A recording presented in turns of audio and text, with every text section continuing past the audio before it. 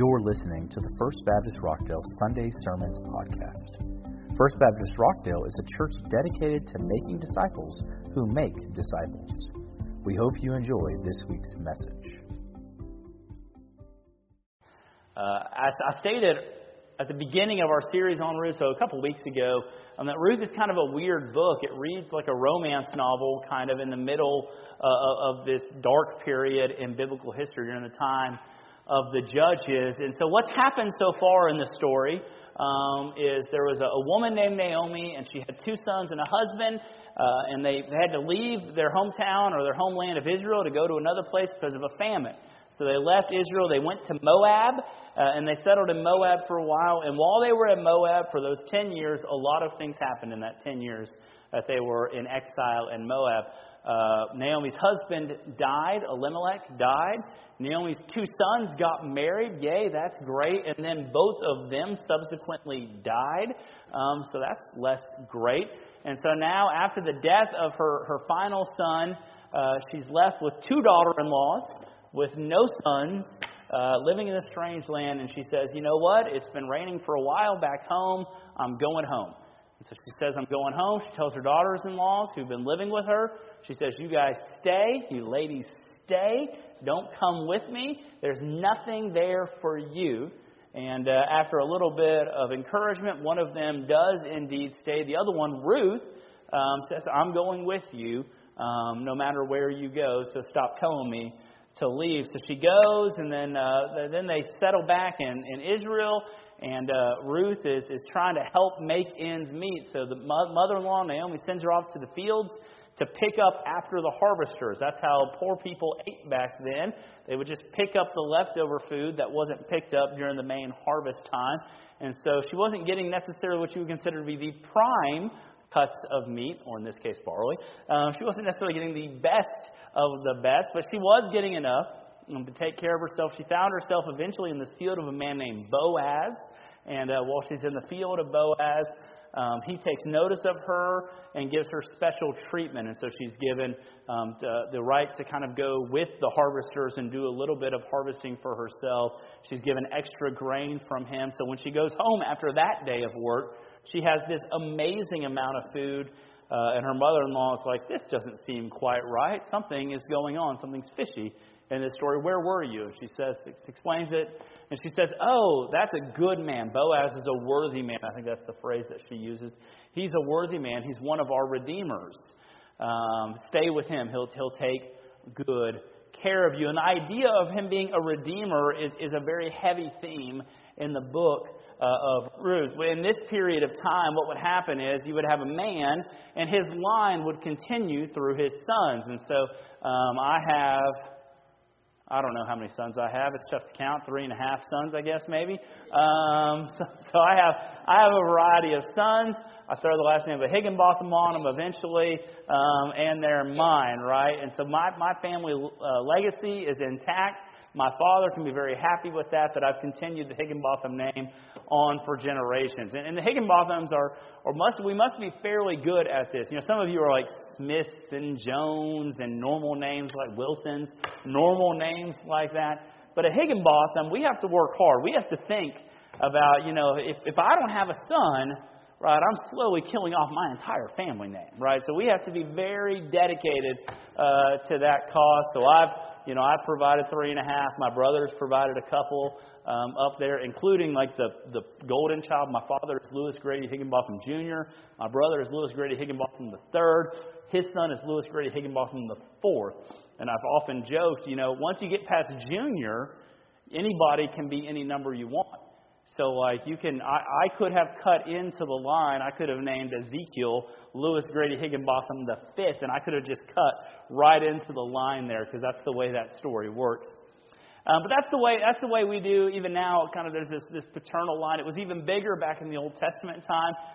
And so with this guy Elimelech, Naomi's husband, losing both of his sons and having no grandson, his family was at risk of being totally wiped out. That means anything that they owned was going to be gone, because property got transferred from father to son, not to daughter, not to daughter-in-law. And so it was actually a very big deal that his family line was going to be wiped out, because whatever property he owned, whatever property was gifted to him as being a descendant in his family, was going to be removed and put back and spread back out, or someone else was going to be able to purchase it. And so it was kind of a chaotic moment. And a redeemer, a kinsman redeemer during this time, could come in and have a child for someone else. And that sounds pretty weird. I agree. The phrasing sounds bad even as it comes out of my mouth. But the picture is this. If you have a woman who's in the family line and you were to marry that woman and you had a son with her, that son continues the property line that was set up by the grandfather in this case. So Elimelech's family line would be saved, his property would be saved, his family would be secured if there was a kinsman redeemer who would come in and have a son with him, or with her, with Ruth in this case, or Naomi, but Naomi's past childbearing years. And so when Boaz is described as a kinsman redeemer, as a redeemer, Naomi is pointing at maybe this man will save our family line. Maybe this guy will be the one because he's a close enough relative. I don't know what that makes him exactly, but he was in the line close enough that he could rightly fulfill the role of a kinsman redeemer.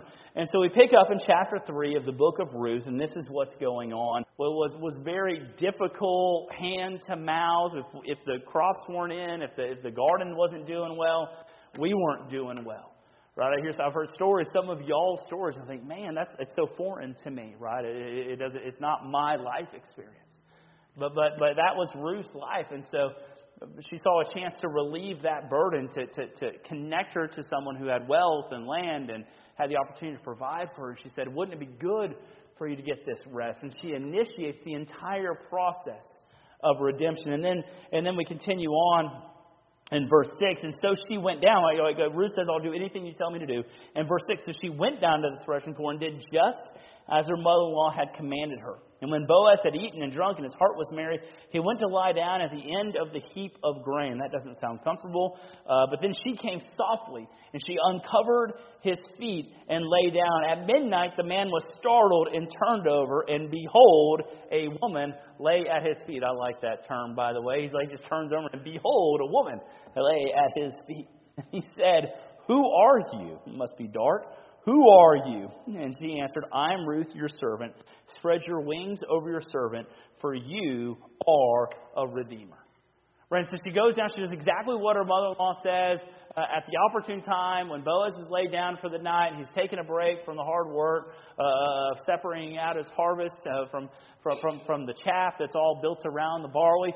And so she goes down there. He lays down. He goes to sleep. She uncovers his feet. She lays there. And at midnight-ish, behold, a woman lay at his feet. And he's like, who are you? By the way, men, just so you know, good question to ask, right? That's a good question. If you're ever in this situation, random woman in your bed in the middle of the night, who are you, right? And what are you doing here now, right? Who are you? And she answers that who she is. He knows who she is as he hears her speak, as he's able to put this picture out. She says, spread your wings over me, for you are a redeemer, right? You are able to redeem me. And what she's saying is she's requesting him to do what he's able to do. Like Boaz is able to redeem her. He's capable of offering redemption to her. He's capable of fixing all of the family troubles that he has. And so she just goes to him and she requests it of him. Spread your wings over and basically cover me up, right? Put your blanket on me. And as he does that, if he were to do that, he's accepting that obligation. He's saying, I will make you mine. And there's all sorts of innuendo in this passage. Right? Lots of innuendo. There's no easy oh, and what did they do next? That's not expressly stated. There's a lot of innuendo, right? And I think the reason it's like that is it's to build this suspense in there. This whole situation is very sensitive. It's a very sensitive situation. And so she's laying down there. Naomi initiates the redemption process. Ruth goes down and requests, please redeem me. Like, you are able to do this for me. In verse 10 we pick up, and he said, may you be blessed by the Lord, my daughter. That doesn't mean literally his daughter, by the way. You have made this last kindness greater than the first, and that you have not gone after young men, whether poor or rich. And now, my daughter, do not fear. I will do for you all that you ask. For all my fellow townsmen know that you are a worthy woman. And now it is true that I am a redeemer, yet there is a redeemer nearer than I. Remain tonight, and in the morning, if he is not willing to redeem you, then, as the Lord lives, I will redeem you. Lie down until the morning. And so she goes there, she requests his redemption, and he guarantees she will be redeemed. Right? She requests redemption. She says, "You're a redeemer, protect me." Right? You're a redeemer. Give me access to your thing. You're a redeemer. Save this family line. And he says, "I am indeed a redeemer, but there's someone nearer than I." This adds more intrigue, right? Apparently there was like an order of operations, right? So the closer you were to Elimelech, the husband, in this case, the father-in-law of Ruth, the closer you were in relation to him, you had right of first refusal, right? And some of you have this on deed restrictions out there, right? You got family land out there, and someone has the chance, if you're going to sell this land, you have to offer it to them first, right? You have to give them a chance to buy that land first because it matters to them more than it matters to other people. A lot of times this happens when you parcel out land and things like that. It's a similar situation here. There was someone closer to Boaz in the town, to Elimelech. And he said, "Look, that man has right of first refusal, but what I will guarantee you is this: you're getting redeemed. If not by him, then by me. But it's happening, I guarantee it." This is like the Men's Warehouse guy all of a sudden, right? I guarantee it. The Men's Warehouse guy hadn't been on for 15 years. I don't know how he did that lasting legacy of quality advertising that it sticks in my mind so well. Good job, Men's Warehouse. Right? George Zimmer. Maybe I don't want to know what happened to George Zimmer, why he's no longer on my TV. I don't know. But redemption was guaranteed. So Naomi initiates the process. She initiates the redemption process. Ruth requests the redemption to be done. Boaz guarantees that the redemption will be done. And then we have this next thing. It says, verse 14, "So she lay at his feet until the morning, but arose before anyone could recognize another. And he said, 'Let it not be known that the woman came to the threshing floor.' And he said, 'Bring the garment you were wearing and hold it out.' And so she held it out, and he measured out 6 measures of barley and put it on her. And then she went into the city, and when she came to her mother-in-law, she said, 'How did you fare, my daughter?'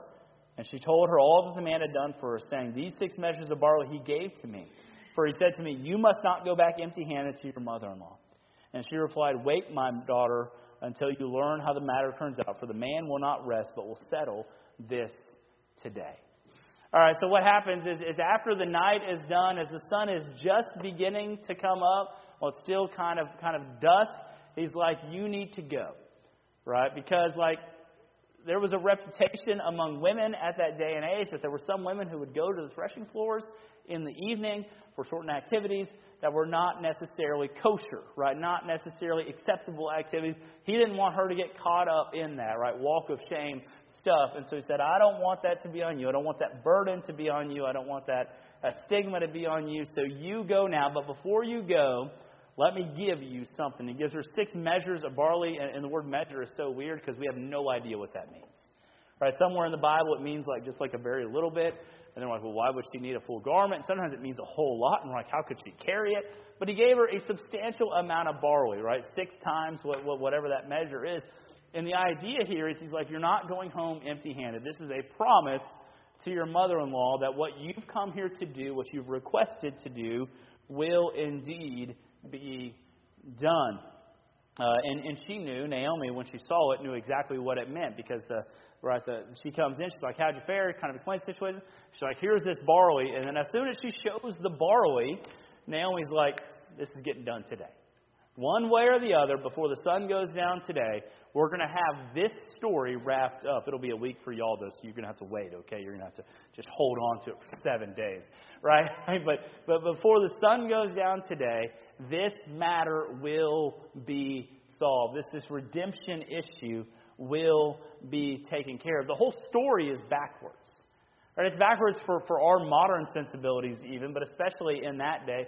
You have a woman going and propositioning a man for marriage, right? Which is not common even now to have. You have a woman propositioning a man for marriage, right? And then you have the man paying the woman something similar to a dowry, right? Which is something the bride brings to the husband brings to the bride brings to the husband to protect the bride in a situation. Typically, in this case, he's giving the dowry to her to take to her mother-in-law. Right? The whole story is backwards. It's upside down. It's not the way it's supposed to be done, but it's told that way because that is how God works sometimes. The whole story is upside down sometimes.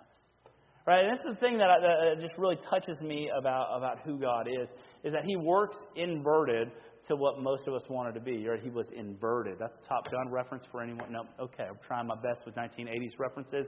You guys are not picking them up. Okay. Did that new Top Gun movie ever come out? Did that ever get released? I don't know. Not yet. That's disappointing to me in a lot of reasons out here. I should probably talk about the inversion of the gospel, though. Okay, we naturally work on like an earn-based justice system.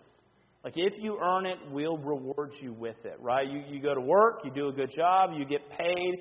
If you do a good job long enough, you'll get raises, you'll get promotions. There's this earned situation inside of our life. And most of our relationships have some earned component to it as well. If you're good to me, if you show up, if you're there for me, if you're consistent, then after enough time, right, you move from an acquaintance to a friend. And if you do that long enough, you can move from a friend to a close friend. If you do that long enough, you can move from a close friend to a lifelong dear friend, right? There is this picture of kind of earning trust and earning things through.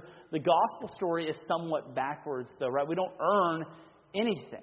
Right? It's all just backwards. Like God just says, I love you, even though you're not earning it. While we were yet sinners, while you were an enemy of God, while you were wayward, while you were doing your own things, I love you. I chose you. What a beautiful picture that is. And so we see throughout all of Scripture this kind of like, the doc uses the word counterintuitive to describe it, right? When he was talking about the Beatitudes and stuff like that, how it's counterintuitive. Who's blessed and who isn't seeming to be blessed by those, right? The gospel is counterintuitive. A lot of the stories in the Bible are counterintuitive because God doesn't work like we work. Right? He's not a man like us. He doesn't function like us, and He has a different story in line for us. This story is a story about redemption, but it's also kind of a parable about our redemption. Like, this is a true story about how Ruth is going to save the family line for Elimelech. But for us who know the New Testament, who can look forward, it's a true story about how God initiates our redemption, just as Naomi initiated Boaz's redemption through Ruth. Right? It's a story about how God initiates our redemption. The Holy Spirit initiates your redemption. No one is saved of their own accord. No one is saved because they want it enough. Right? The Holy Spirit leads us to that point. God reveals Himself to us, and we have differing views on how that works out exactly, but there's this picture that God is involved in initiating salvation. He's the one initiating your redemption, purchasing you back from the dead, saving your family line from utter destruction, and bringing you on to new life, right? And so God initiates our salvation, our redemption, just as Naomi did, and then we go and request our redemption just as Ruth did, right? Ruth goes and makes a bold request, like, I don't have anything necessarily to give. I don't have any greatness to give, but you are a redeemer. Will you redeem me? That's Ruth's request. It's our request. It's the cry of the heart of every lost soul who comes to Jesus. That at some point we look up, we get to the end of ourselves, and we say, Lord, save me. Like, I don't deserve it. I don't have enough. I'm not special. You don't have to do it. But please, God, save me. I'm begging you. I'm requesting it of you. Will you save me? And immediately, as Boaz did, redemption is guaranteed. Now, Boaz couldn't guarantee redemption through him. Jesus guarantees redemption exactly through him. But redemption is guaranteed through the blood of Jesus Christ. We have absolute certainty that if we would go to Jesus and if God has initiated our salvation and we've requested our redemption, that God is gracious to save all who would ask, right? This is not willing that any should perish, that all should come to repentance. But the idea is that God is saving souls today. All right, this parable in the book of Ruth, which they didn't understand, right? That God is telling a bigger picture. You might ask yourself, why does a love story get tucked away in your Bible for thousands of years? The reason is because it tells us about God. It tells us about God, and ultimately it describes some of the ways that Jesus is working salvation and mankind. Your redemption is guaranteed. Right? If you'll confess with your mouth that Jesus is Lord, that's why we do baptismal questions, right? When I get Mackenzie up there, I'm going to ask you some questions. And if you answer them wrong, we got to leave the tub. But if you answer them right, right? If you answer them right, I'll dang near drown you, and we'll have a good time, right? Right? If you confess with your mouth that Jesus is Lord, if you believe in your heart that God raised Him from the dead, it's not you could be saved. It's not you might be saved. It's not if the stars are aligned properly, you'll be saved. It's you will be saved. Right? If you'll confess, if you believe, you'll be saved. And that's the idea. Ruth requested. She says, redeem me in that moment. Boaz says, you will be redeemed. And her redemption was kind of this already but not yet future redemption. Like she was redeemed, fully redeemed in the moment that she laid down and she requested it. And Boaz said, you will be redeemed. She was redeemed. It's a shirting your cat sort of thing. I guess she is redeemed, but it's not fully realized until that moment, until the marriage takes place, which we'll see, spoiler alert, there's going to be a marriage at the end of this, okay? Now you aren't going to come next week, and I just gave it all away. That was, bad choice by me. Now, guys, there's this idea that you're redeemed, and then there's this future redemption as well. We live in that middle period as Christians. Like your redemption is secure. If God has initiated your salvation and your redemption, if you've requested your redemption, if Jesus has guaranteed your redemption is certain and sure, but it's not fully realized until the other side of eternity. Right? Until we get to that other eschaton. It's not that there's no purpose in the redemption now. In fact, there is, right? You can live out the life of a saved believer. You have the seal of the Holy Spirit, right? Coming in you, filling you, giving you, the indwelling presence of God inside of you. What a wonderful, powerful thing. But your redemption isn't fully realized till the other side, where you get this picture, this wedding banquet that takes place, this new heaven, this new earth, this thing that we see promised in the future.